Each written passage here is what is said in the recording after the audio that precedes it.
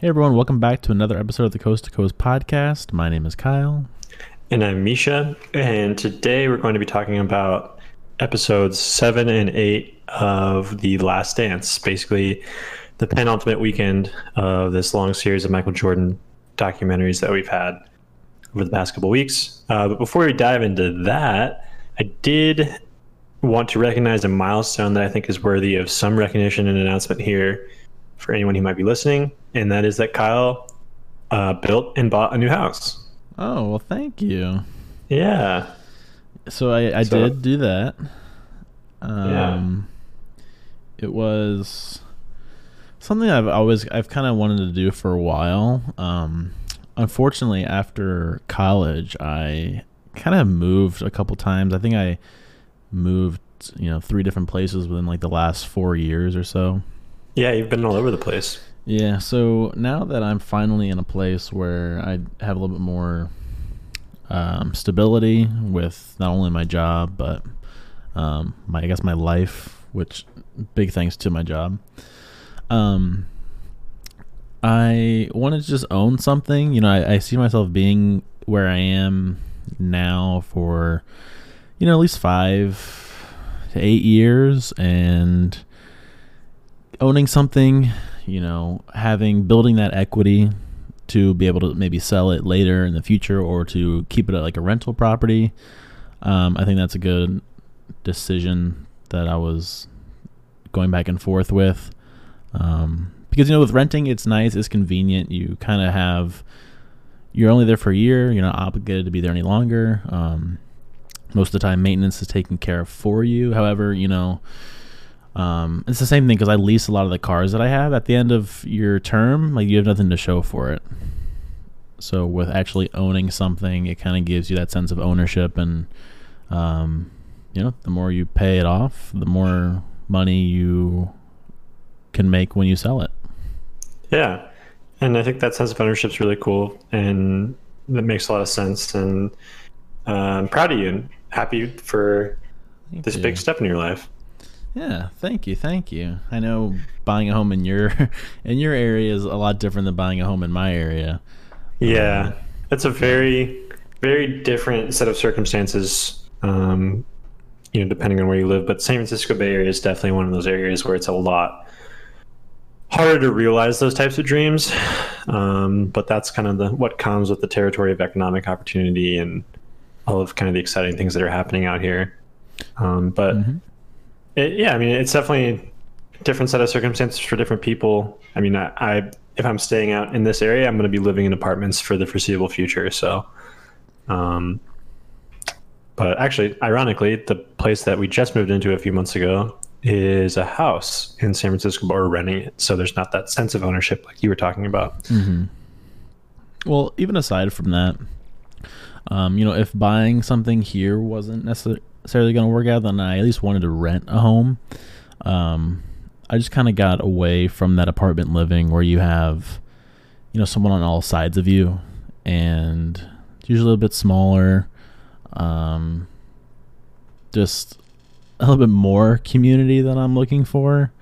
All the perks are nice, like the on-site gym and the pool, like those are nice to have, and of course, like the maintenance that we talked about earlier.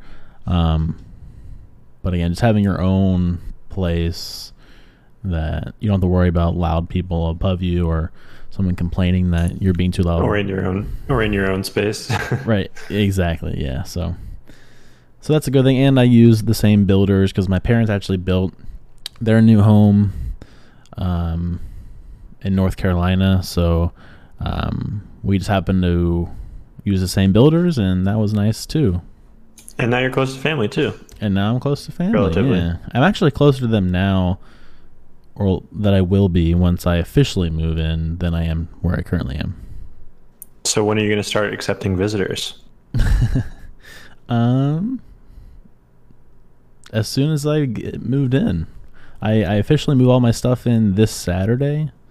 I have some friends helping me, and I have a U-Haul, and we're going to get everything moved in. However, I came into a little bit of a speed bump because since it's new construction and no one's lived there before, my internet service provider has to run all the internet lines.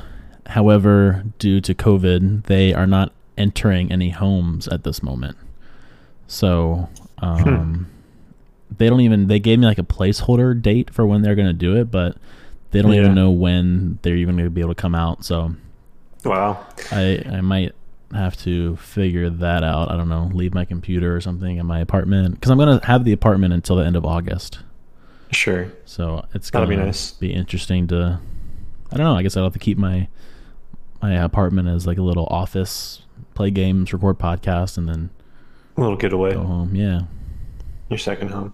That's cool. Well, I wish I could be there to help you move out. I know that can be kind of taxing sometimes, but again, just wanted to recognize it for anyone who's listening, and big step. Mm-hmm. Thank you. So moving on, episode 7 and 8 of The Last Dance, at least to me, seemed like really to be getting at the driving force behind the reason this documentary was made.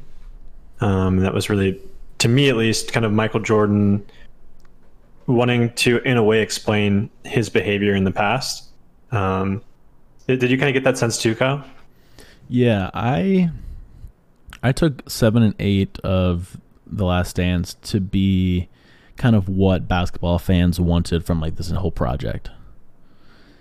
How you said we get to look into kind of the vulnerable side of Michael Jordan, and then we get like a ton of practice footage. We get like the extended look into his final years with the Bulls. I think this night of The Last Dance has been the best yet. Yeah, for sure. I think episode 7 also seemed to carry a lot more weight than episode 8, because it really got to, it was, for one, definitely the more emotional, I think, of all the episodes. Like I've never really seen Michael get emotional besides, the famous picture of him crying over his first ring, and talking about his father. But I thought it was interesting that another thing that evoked those tears was like really being vulnerable about not only the way he acted towards other players, but like it's obvious that he really took to heart some of the criticism he's received for being kind of ruthless, relentlessly kind of digging into his teammates. And at the end of the episode, you sort of see him ask for a break. I thought it was really powerful. Right. Yeah. And I think, like you said, the first hour or half hour, I should say, or so of episode 7 is definitely the heaviest part of The Last Dance, though, so far.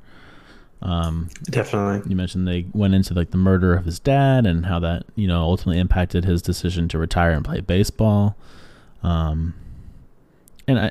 And we kind of talked about that on the last recording, whether they were going to talk about his father's death and how that kind of impacted him, and they did. Yeah.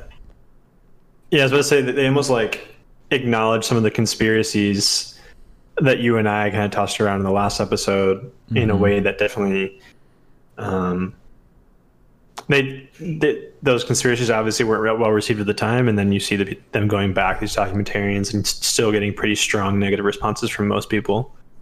Yeah, and it seems like the theory that gets addressed, I think that was the most popular one, or the more popular one, and it seems like in the grand scheme of things a little bit less salacious, I guess is a good word, which is like the secret suspension conspiracy. Yeah. And like pretty much, which I'd actually never heard of. Essentially the people just theorized that Jordan was suspended by David Stern in the league for like the whole 1993 season, which is why it took off those 18 months to play baseball due to some of the gambling concerns. But it was cool to see David Stern very vehemently deny that, and a lot of other people kind of felt the same way. But I guess really the first half of the episode was about his retirement and sort of his like transition to baseball. And I got to imagine like how impactful that retirement must have been to American culture. Yeah. Well, I was thinking whenever I was watching that, and I think it was, what is her name? Andrea Kramer. Kramer. Yeah, she was talking about how it kind of took an impact on media and everyone was kind of watching. And that reminded when me and you actually were together when we watched LeBron's decision. Yeah, Like pretty much it was a I whole remember that like pretty vividly. nationwide thing. Like everyone was tuning into LeBron's decision on whether he's going to go to Miami or stay in Cleveland, and it kind of rang true to this situation as well. It seemed like. Yeah, for sure. It was one of those things. I think she even said it's like you remember the day that where you were the day that MJ retired. I can't say I've ever had a career decision like that be such a monumental moment where I like remember where I was. Like I remember the day Kobe died. I remember where I was then. I remember the day Michael Jackson died. I remember what happened that day and when I found out. But for someone just a professional athlete to retire is pretty crazy. Oh yeah. But I was trying to think like I don't think there's anyone whose retirement had the same magnitude that his did. I mean, recent one that comes to mind is Andrew Luck retiring from the Colts just because of his incessant injuries, or even like Calvin Johnson had kind of similar reasons, but I don't think anything even those kind of pale in comparison to MJ. Yeah, it seems like all the greats of their sports now are retiring just because they're getting older, and it's like no one's surprised about that. It's like, okay, Tom Brady, Sure, he might retire this year or whatever, but he's been in the league for 20 years or whatever. And Gronkowski retired, but now he's back, so that doesn't really count. sure. Yeah, I guess Gronk was one of those ones, but that surprised me. But even then, you'd heard rumors. Yeah, it wasn't like this big press thing. It was just right. He tweeted something or something like that. Mm-hmm. Yeah, and then so besides that, I think a big part of episode 7 was also his kind of foray into baseball, which was something his father had always wanted him to get involved with. And I thought it was really interesting to see how he brought that same Michael Jordan-esque dedication and hard like work and work ethic to baseball that made his legacy so famous in basketball. Well, for some reason, I don't know why, I remember just that he was not very good at baseball. I don't know why I remember people kind of joke like he left, was an embarrassment or whatever for baseball, but like this kind of showed that his brief baseball career was actually kind of incredible. Like he hit 202. I think he hit 51 home runs, stole 30 bases, and all that was in 119 games. Yeah, and I think they said he rattled off like a 13-game hitting streak or something like that. Yeah. And then people figured out that he couldn't hit breaking balls. But yeah, nonetheless, even just the physical transformation, how his personal trainer was basically like, it's going to be hard to come back to a basketball body. And he was like, I don't care. Like, I'm going to transform into a baseball player. Right. And especially doing all this after not playing baseball since he was, in high school? Right. So... And I mean, you think about the transition to another sport. So, I mean, there have been players who have successfully done it, like Deion Sanders, Bo Jackson, who successfully managed both sports at the same time. But if you take somebody like Tim Tebow, for instance, who was playing professional football kind of in and out of the league for a few years, he made his transition to baseball. And it was still pretty interesting, but like you don't hear about Tim Tebow getting called up to the Mets anytime soon. Right. But actually, what's kind of funny about MJ was the fact that they had to start him out in AA because they couldn't handle the size of like the media crowds that would just follow him around. Right. Yeah. That's pretty intense. But And it probably doesn't help if you're having like a cold streak in baseball to have people watching your every move in a AA game. right. Well, and I think in episode 8 is when they talk about Space Jam.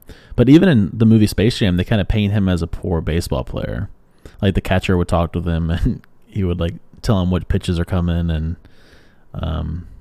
they kind of painted his baseball career kind of negatively in that movie, but I guess he was okay with it.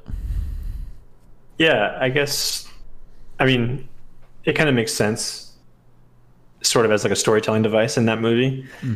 And it was sort of meta to see all these kind of events transpiring in the episode before Space Jam. Yeah. But the one thing that did surprise me, it was kind of just a cool I guess not, you wouldn't really call it a cameo, but Terry Francona was his minor league baseball manager at the time. Right. Yeah, I forgot about that. It's pretty cool. And I think he was a manager for your Red Sox at one point too, wasn't he? Yes. Yeah, they won World Series or 2 World Series with him in 2008 and 2012. That's right. Maybe MJ taught him a thing or two. That'd be nice. Did you see the so in terms of I don't is the Scott Burrell story in episode 7? Yes, I think it was, because episode 7 was where they really kind of went all in on painting this picture of how ruthless he was and how he would single people out. Yeah, I think, finally, after like numerous clips that we've seen in The Last Dance of MJ like dunking on Scott Burrell, verbally like abusing him, you could say, like it seems like we finally got a little bit of redemption for Mr. Burrell, where they kind of added that in, and I thought it was kind of good for him because he was kind of getting joked upon the whole documentary, and we finally get to see where he did well. But it kind of shined light, like you said, where we kind of saw the worst of Michael Jordan kind of going after people on the practice court. Sure. And to me, like, I don't feel like MJ really has anything to apologize for when it comes to this, because maybe they didn't document all of his worst moments on the practice court, but like in the high school wrestling room, even when I was doing like high school sports, or even like on the track field, sometimes you'd say some pretty like abrasive things to your teammates. Yeah. And none of them really struck me as too, caustic or really like trying to hurt the teammates. It's like you could tell he was like trying to get something out of them. But you still saw his teammates at some points characterizing. They're like, was he a good guy? Well, no. Like pretty blatantly just making that declaration.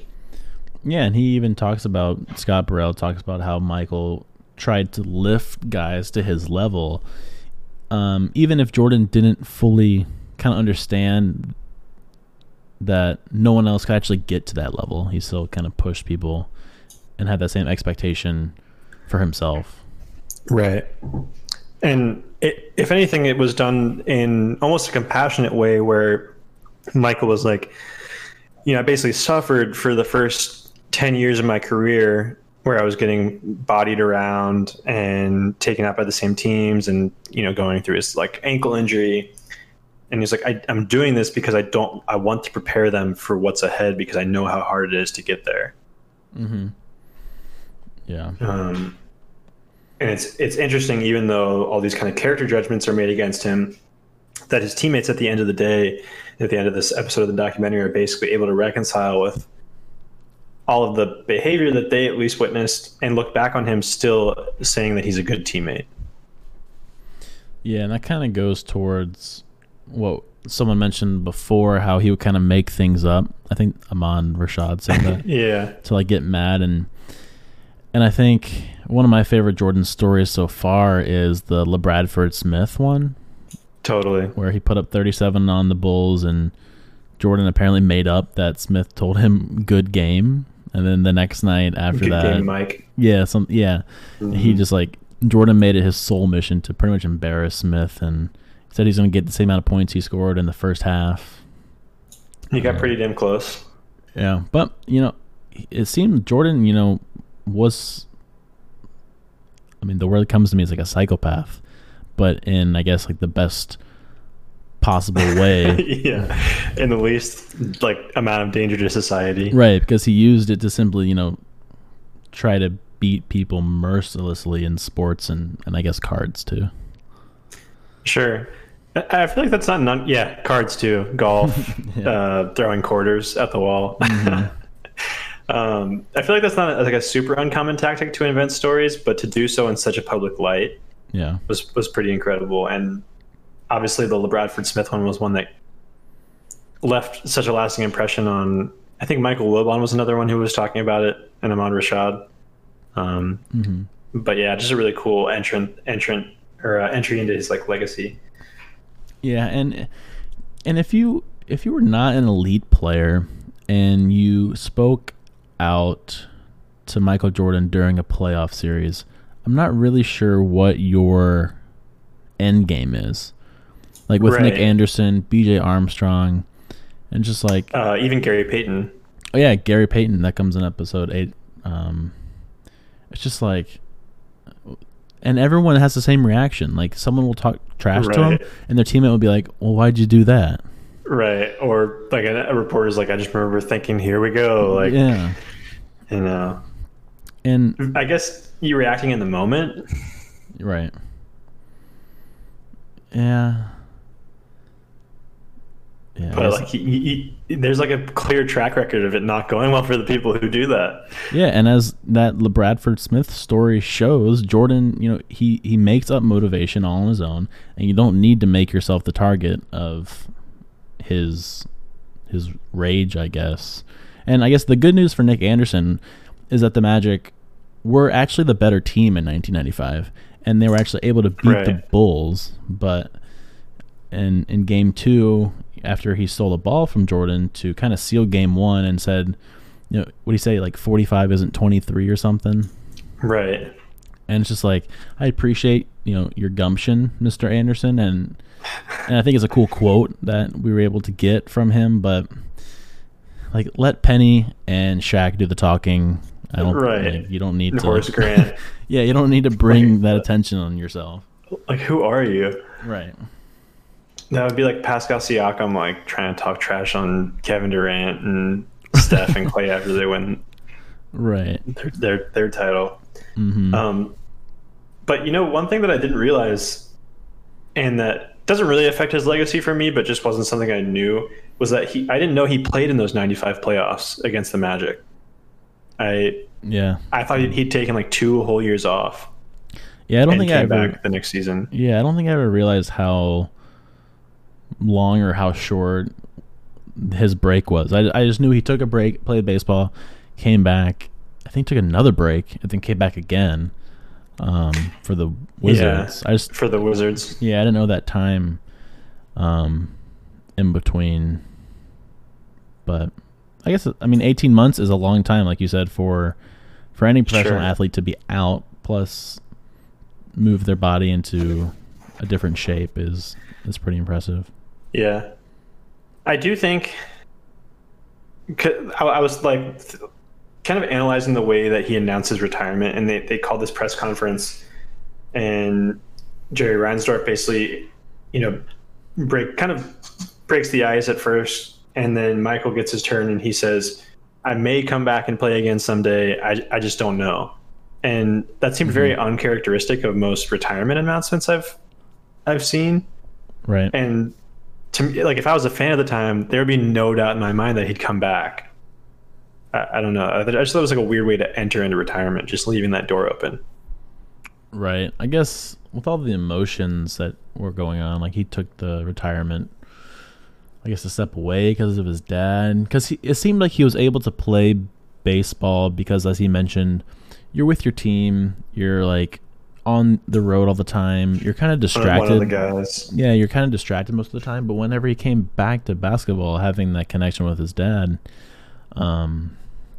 I guess that kind of brought back memories and kind of reminded him of that. And honestly, like I said, one of the most emotional scenes for me was where after the Father's Day championship win, where he was just like laying on the floor crying in the locker room. Yeah. That was intense. Pretty heart-wrenching. Because you don't see most anybody cry like that over anything. And you can just tell how much it was affecting him to not have his dad there. But man, yeah, what a fitting way to win. I think it was his 4th championship. Yeah. Mm-hmm. Yeah, and then they broke out the whole "Don't mean a thing without the ring" merch. Right. I think that was cool. Plus, it's like it was kind of badass that the Bulls were wearing this stuff like during the playoffs. as Right. like they would have like been laughed at forever if they hadn't won or something. Sure. Yeah, I think there's a pretty noted difference between that dynasty and the Warriors dynasty, in that when the Warriors had their 73-9 season, it seemed like I feel like in the press, I don't really remember now looking back whether or not they expressly said something akin to "it doesn't mean a thing without the ring." But they seemed like so content after the end of season, after going 73-9, and it was a stretch when people didn't think they were going to make it. That it seemed like that was their sole goal. You could tell that the Bulls just had that clear goal in mind, which was their championship ring. Right. Yeah, that was cool. And do you want to talk about Gary Payton? Yeah, we can talk about the glove. The glove. Yeah, I think Gary Payton's cool.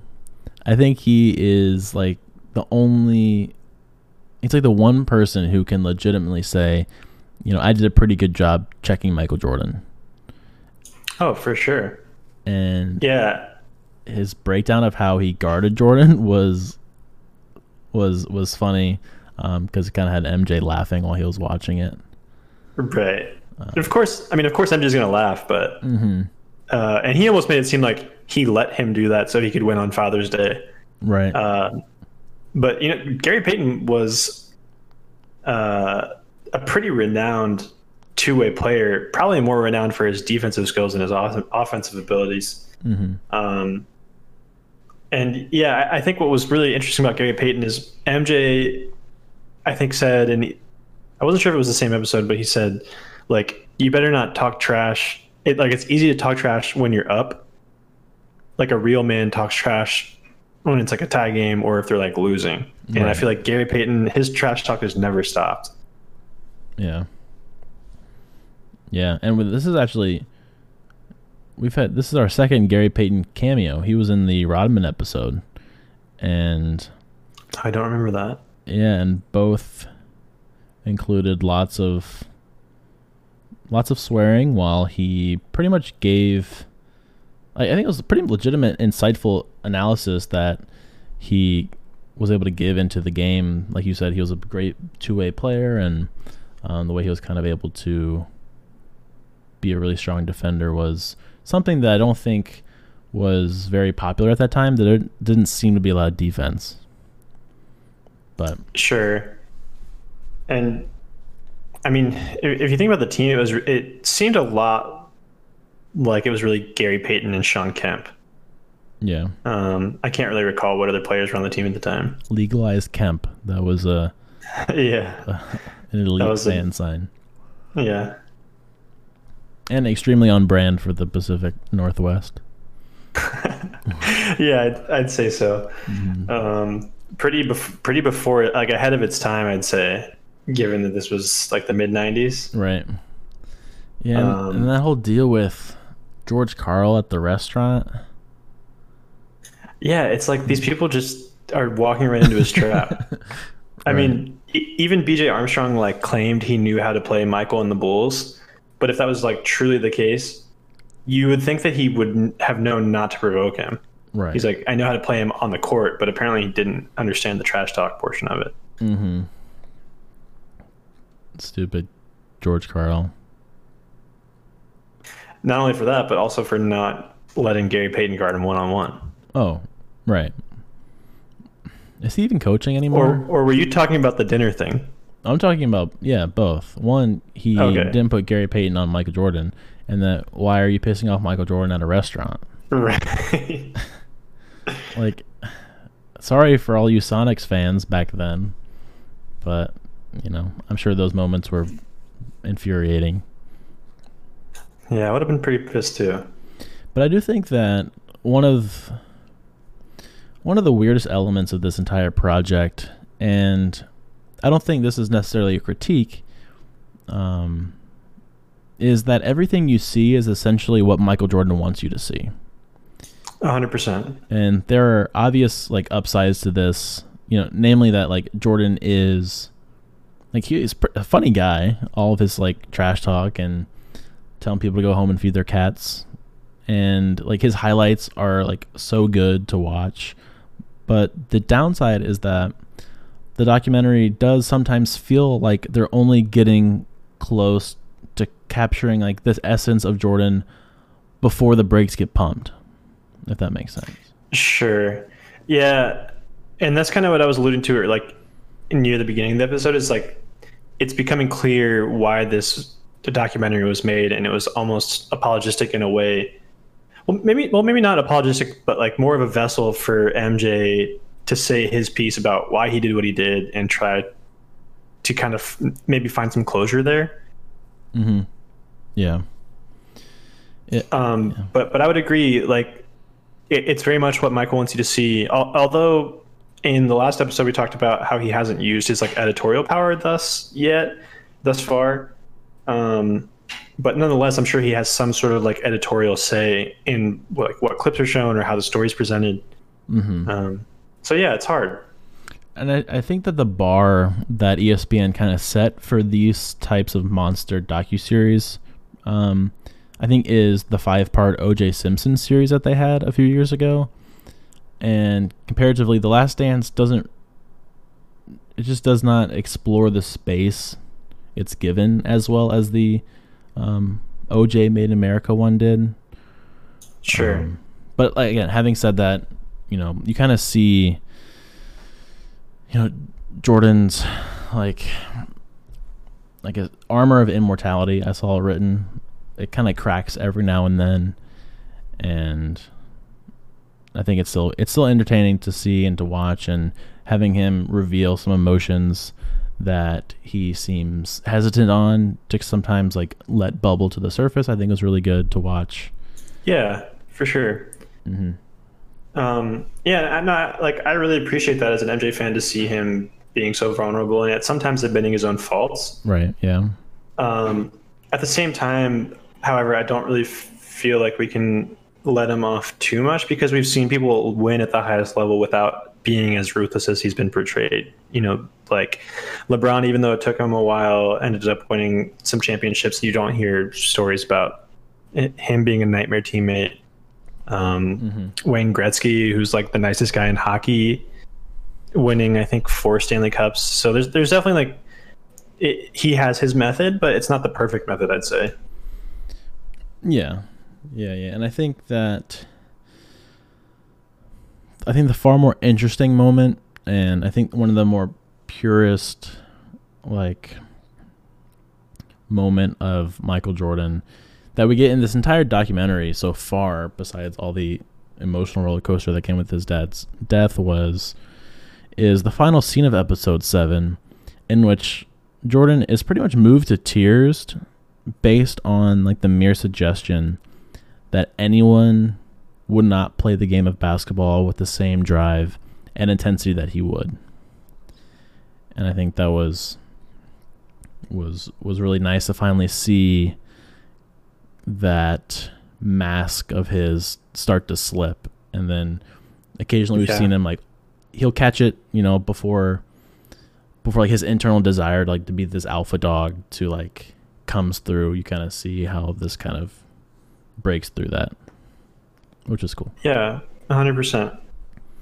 And again, we don't, and his brain I think is wired in an interesting way that, again, most people do not have that in them to be this hyper competitive person, and to like he won at literally every level of basketball he ever played. Yeah, and like halfway through high school, he wasn't even on his team's varsity basketball team. Yeah, and he was already considered the best player ever after only playing like 9 seasons in the NBA. And I think at that point, not having won a championship. Right. Yeah. And Jordan is, they kind of paint him as like Jordan is this immortal person, because he is the greatest basketball player ever, according to the documentary, and that legendary drive led him, winning 6 championships. Right. Mm-hmm. Yeah, I mean, and there's only the debate goes on and on about the greatest basketball player ever, and it's hard to argue with anything besides MJ after watching this. And it's interesting because there's no separating Michael Jordan, the basketball player, from Michael Jordan the person, or Michael Jordan the businessman. Like, there's only Michael Jordan, this cutthroat, that's true, ruthless icon who took over the world, essentially. Right. Like, at least he's consistent with his attitudes and with the way he approaches interactions with others, and he's just consistent across the board. Mm-hmm. Whereas, say, like a LeBron has his personality on and off the court. Yeah. Maybe that's the reason he'll never be held in as quite a high regard as MJ is, especially amongst, I guess, like an older generation. Right. Yeah, and it's impossible to understand, what it's like to be Michael Jordan. And I think he even mentioned that in a few episodes ago, how, everyone wants to be Michael Jordan, but he mentioned like most people wouldn't last like a month or something. I forget exactly what the conversation was, but it's tough. It's just like, people might criticize me, but that's you. You never won anything. Right. I thought that was a pretty good one-liner. Mm-hmm. So one of our favorite basketball movies, they covered kind of the production of Space Jam in episode 2. Mm-hmm. What did you think of that? I didn't realize how, I guess I should have known his training schedule was intense, but to film all day and then to play like these pickup games with all these stars, and they kind of, they had to come to him. They all flew out to his Jordan Dome. They named it, and that was kind of cool. And to see Space Jam, like, we talked about it, and we really enjoy that movie. It's on our top list of basketball movies and movies in general. It was cool to see that how it came to be, and the CGI of the Monstars was really cool. Yeah, just to see a little behind the scenes with something I'd never seen before. Yeah, they didn't really talk about why it was made. Yeah, because if you think about it, it's a pretty like novel, pretty out of left field concept. Yeah, and he just happened to do it like just over one summer, right? Like, when he came back from retirement, right? Just kind of popped out of nowhere. It seemed like. I do feel like, we've now got the Monte Carlo scrimmage that is part of Michael Jordan lore. We now have these like Space Jam games that went on. I feel like ESPN is now obligated to air those. Yeah, like full on. Yeah, just like edit the tapes, get them ready for TV, and like turn off whatever like Korean baseball is going on right now, and like let us watch the Monte Carlo scrimmage and the Space Jam tapes. Right. Yeah. And it was funny because, even speaking to his raw competitiveness, everyone thought they were having fun just playing the pickup games, but he was actually using these games as scouting, seeing sneaky. Yeah, how people's game was going on and all that stuff. And his trainer, of course, he mentioned how normally people take the time off, and Jordan said he would start the very next day after the season ended. Right. Also, his best friend, I guess this is his best friend, one of his friends. Yeah, is that self-declared, or are we thinking of the assistant dude? The white dude? Yeah, with the mustache? Yeah. Yeah. I was like, wait a second. I was like, did Michael Jordan subtitle this, or did you just declare yourself his best friend? Right, yeah. I never knew this guy existed, and if I knew he'd existed, this is not who I thought it would be. Yeah, absolutely not. But I guess this is Michael Jordan's best friend. Interesting. Very interesting. Yeah, I mean, maybe it's like, I was expecting maybe somebody like a Rich Paul to a LeBron James. Mm-hmm.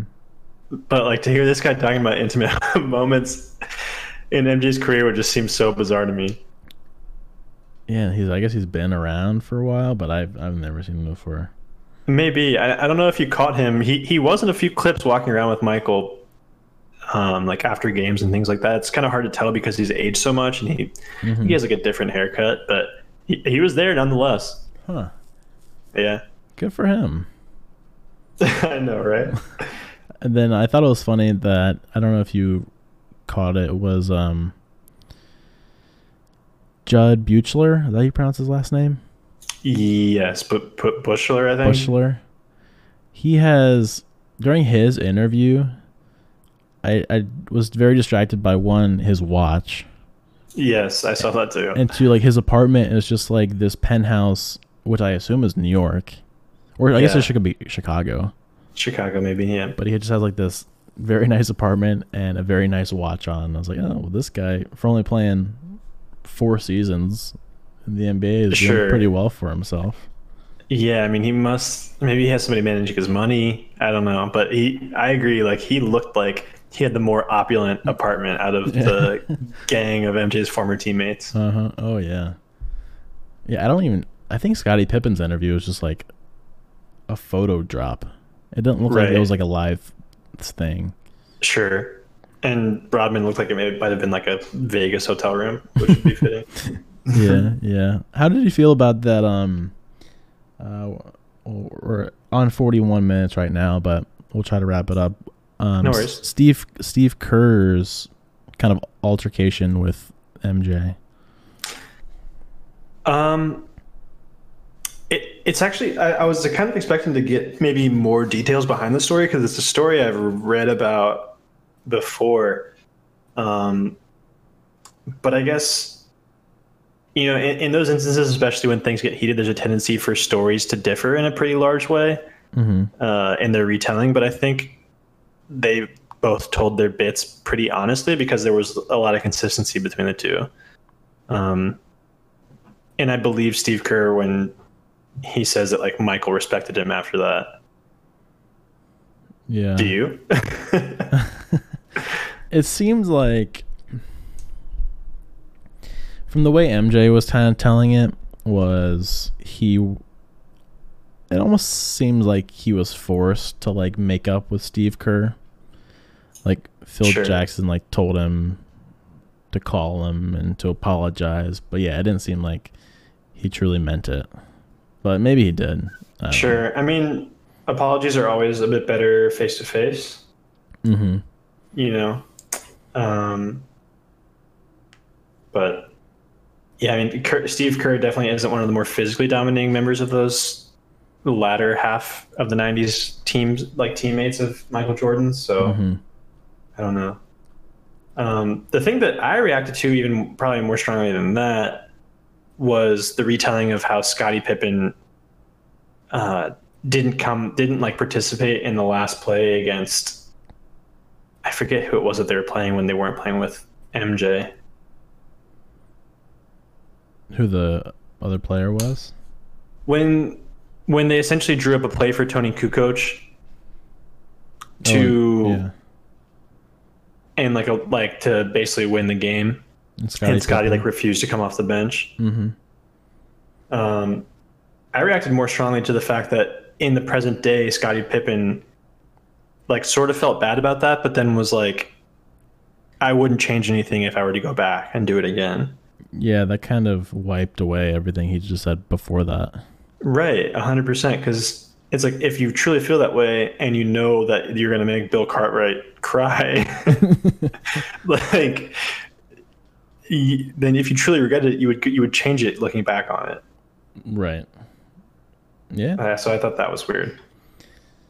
Yes. Scottie Pippen, I don't quite know how I feel about him yet. Great player, but it seems like Michael definitely seemed to keep him disciplined when he was around, but as soon as he left, he kind of took on a little bit more of an ego, it seemed like.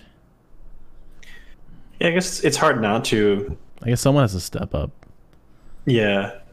It's hard not to playing in MJ's shadow for so long, right? but they even said he was no MJ. He was kind of like the older brother, kind of sheltering players or trying to comfort them when things went wrong. Mm-hmm.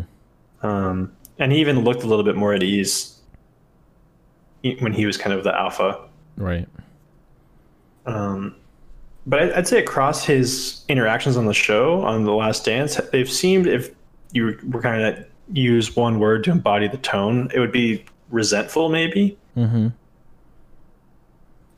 Which just seems weird. I mean, him and MJ don't have the best off the court relationship now, so I guess that has something to do with it too.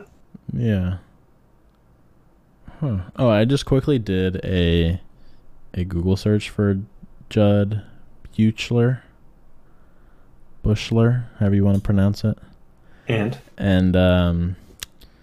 he played basketball at the University of Arizona. Oh, I didn't know that. Yep, he was 1990 draft, but he is now, that apartment was in New York. He is now one of the assistant coaches for the Knicks. Oh, okay.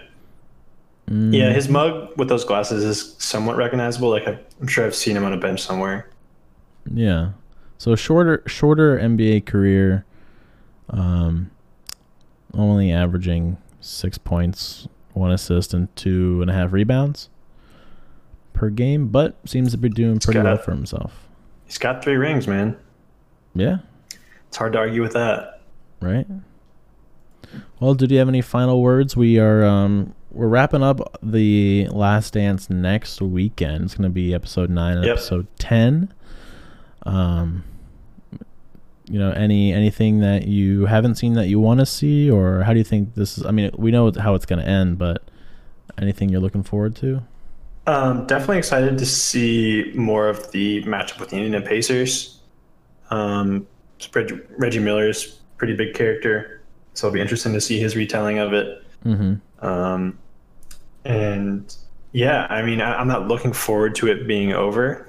It's given us kind of a respite from the lack of sports that's kind of embodied this coronavirus outbreak. And, I'm sure I'll rewatch these at some point, but I'm definitely relishing these last 2 episodes. And I'm wondering if they'll go into sort of like the Washington Wizard days as well. So, we'll see. That'd be interesting. Mm-hmm. Huh. Yeah, I've, like you said, just been enjoying kind of the journey of learning and understanding the ins and outs of Michael Jordan and all that stuff, and seeing the Last Dance season or whatever is going to be pretty cool, and certainly a good filler for the lack of everything that's going on right now. Yeah. And yeah, we'll have to wait to see the next documentary. Yeah, which hopefully would be a Kobe documentary. Yeah. We haven't seen a lot of Kobe during The Last Dance, which was a little bit surprising to me. We had like 1 interview. Yeah. I feel like when they were promoting the show, even before Kobe's death, they almost billed him as like a pretty large participant. So it was odd. Yeah, like weren't the Lakers a pretty dominant force in the 90s? We didn't see them at all in any of the playoffs. Well, I guess we're watching the Eastern Conference playoffs. Yeah. I think they were. I mean, Kobe didn't get in the league until 96, I think. Oh, okay. Something like that. So it was definitely on the tail end of those three-peats. Mm-hmm. And I'm guessing they must have lost to the Jazz at some point, especially in the 98 season. Because I think the next season was when the Lakers won their first of 2 back-to-back. Okay. Well, anywho, that's going to wrap it up for our recap of The Last Dance, episodes 7 and 8. Again, send your feedback, questions to us at C2C Podcasting on Twitter or at anchor.fm/Coast Podcast. We have some topics that we want to talk about that we'll probably break out maybe next week. We've been doing a lot of exclusive, like, deep dive episodes of things, whether it's The Last Dance or Westworld. We haven't actually had the opportunity to do our traditional, like, 2 to 3 topic episodes. We'll probably get back into that after The Last Dance finishes, just because we want to spend so much time doing this. But send topics you want us to talk about to those addresses earlier, and don't forget to subscribe and to share. And for now, we will talk at you next time. See you then. Bye.